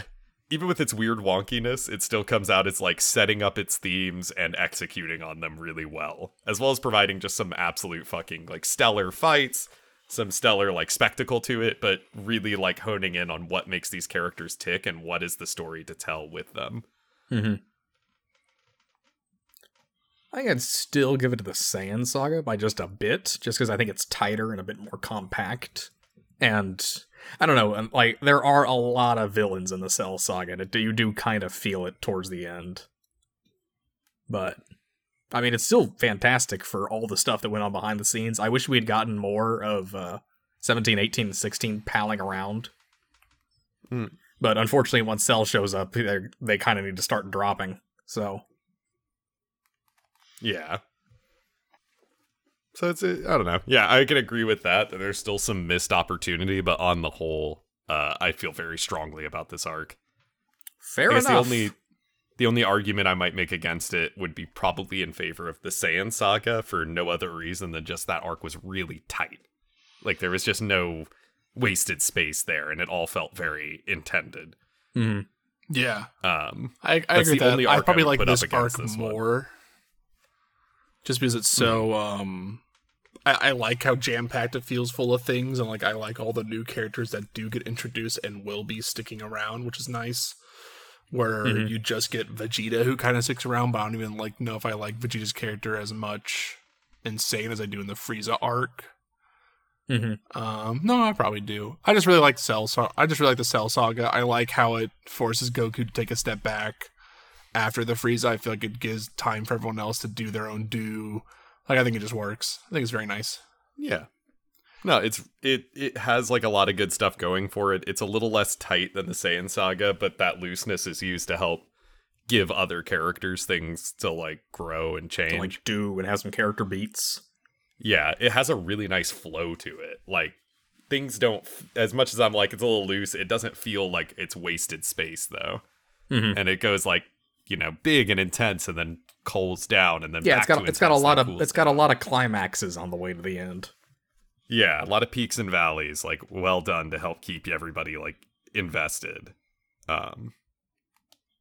So, I would still come out and say this is my favorite Z arc. It explores a lot of like interesting concepts, both like with the characters as well as with the world and how like their powers work, with all the Super Saiyan stuff, as well as like dropping a kind of chosen one, like only one every 1,000 years, like Saiyan narrative in favor of like exploring like what can somebody become if they are forced to step up to the plate. Yeah, it's just it ends on a really, really good note of Gohan kind of stepping into the role that it feels like the series meant him to eventually take, and executing on like what we saw of him. Yeah, it's he's coming back, it's really Dad. good. He's coming back. I promise. He just left for milk. He's coming back.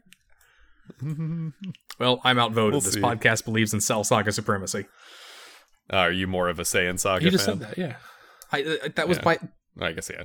Well, You don't I thought you were listen to a conceding goddamn it, word but I you say. weren't like saying definitively. I'm sorry. No, I'd put Saiyan 1, probably Cell. Saiyan 1, first half of Namek at 2, then Cell, and then the back half of Namek. So probably Cell second overall. Oh yeah, I mean, if we're splitting it up like that, the first half of Namek is You like shouldn't. damn near perfect. You should not. But the first half of Namek, pretty much up until like after the fight with Raccoon, is like pretty much perfect. Yeah, like it is very impressive that like straight up from like the Demon King Piccolo fight to Captain Ginyu body swapping, it is nothing but bangers. Yeah. It's around it's the body swap is when things really took a bit of a dive in that arc. And it gets back up there again a couple times, but yeah, it never really got us back on the level that we were at when Namek started. And then this saga brought us back pretty quick. Like, it just proved really fast that we weren't in that pacing anymore. It was like, look, it's all killer, no filler once, like, Mecha Frieza shows up. Once there is Mega no Frieza. I mean, yeah, that's, at least to me, that's the sign. That's when the series got me back again. Not that it like completely lost me, but that's when it really brought me back. Yeah, I liked the stuff pre-Frieza arc. I think I was even agreeing, but it's like really trading on you liking all those older characters and just still not giving them a ton of their character time. It's just like a lot of like cool ploys with Vegeta and everyone, but I really like getting new characters that I feel like I get to understand more, and that's why I think I'll give my little bit to the Cell Saga, just a bit there, and then not the complete and utter destruction of Yamcha and Tien. At least Tien Yeah, it is like do we one haven't cool quite. thing. Yeah, we haven't quite like destroyed all these other characters. That we are starting to see. Oh, they're dead now. They're gone. The Cell Saga is them ending. Yeah. Tien had his moment. Tien is the only one who realized he was dead. Not literally. That's why but... That's why he didn't want to see any of them again, because he already knew he was at the peak. And I guess, yeah, we'll see how we all feel once we like start grinding through Boo. Although we've got our next episode phrase it like or that. sods will be a couple movies. Yeah, it'd be the movies. Yeah, we're what gonna I do think it'll be Cooler 2, Broly, Broly Bojack, 2. Broly 2. Mm-hmm. And then it's into Boo. And then after that, it's Broly 3. Bio is- Broly and the Dragon one. Wrath of the Dragon. You may and take Wrath of the Fusion Dragon. There we Reborn. are. We may take And a break Janemba's in in there Boo, somewhere. depending on how we feel, and finish those movies off. Mm-hmm. We could, because I know that, like, Bio Broly, or Broly 2 and Bio Broly are, like, right at the start of Boo. Like, Broly 2 has older Gohan. It's got Goten in it. And Goten, yeah. It'll be our introduction to Goten. The hero of our people. Everyone's friend. Small Goku. I mean Goten. He is the most, like, how do I design this character's son? What if I just draw little him? But Toriyama, you already drew little him for the first, like, bunch of years. Little him! But yeah, I think that'll about do it here, unless either of y'all have anything else you want to add. I don't have anything to say. I mean, it's over. We're now moving on to Boo. I enjoyed this arc quite a bit. I think Cell is a very good villain. I think at the end of the day, I think he beats out Frieza, which was always a fun thing to find out when you're like, you love Frieza so much. You're like, here's another just real bastard who goes like in multiple forms, and all the forms feel a little different from each other. I think all that stuff just works so well in its favor, and it brings a lot of stuff to the I don't know, to the pacing of it, to me, that it felt, even though there are times where like it's getting there, it's a little stretched, or I don't know if this is good, it still feels good. Yeah. It's like, even when it would lose us, it didn't lose us for long. And like, it feels like a little severe to say it lost us. Just, it was like, oh, we're a little shaky, and then it always like brought it back. Yeah. I think we just which is were impressive truly suffering from Namek PTSD. We really were. Honestly. It was impressive to see Toriyama jump in, juggling a bunch of shit again. This time kind of forced on him, and still managed to bring it home. Yeah. I don't have anything to add. Yeah, it was awesome. Yeah. All right, everybody. We'll see you next time. Bye. Peace. Do you think they'll have better music next time?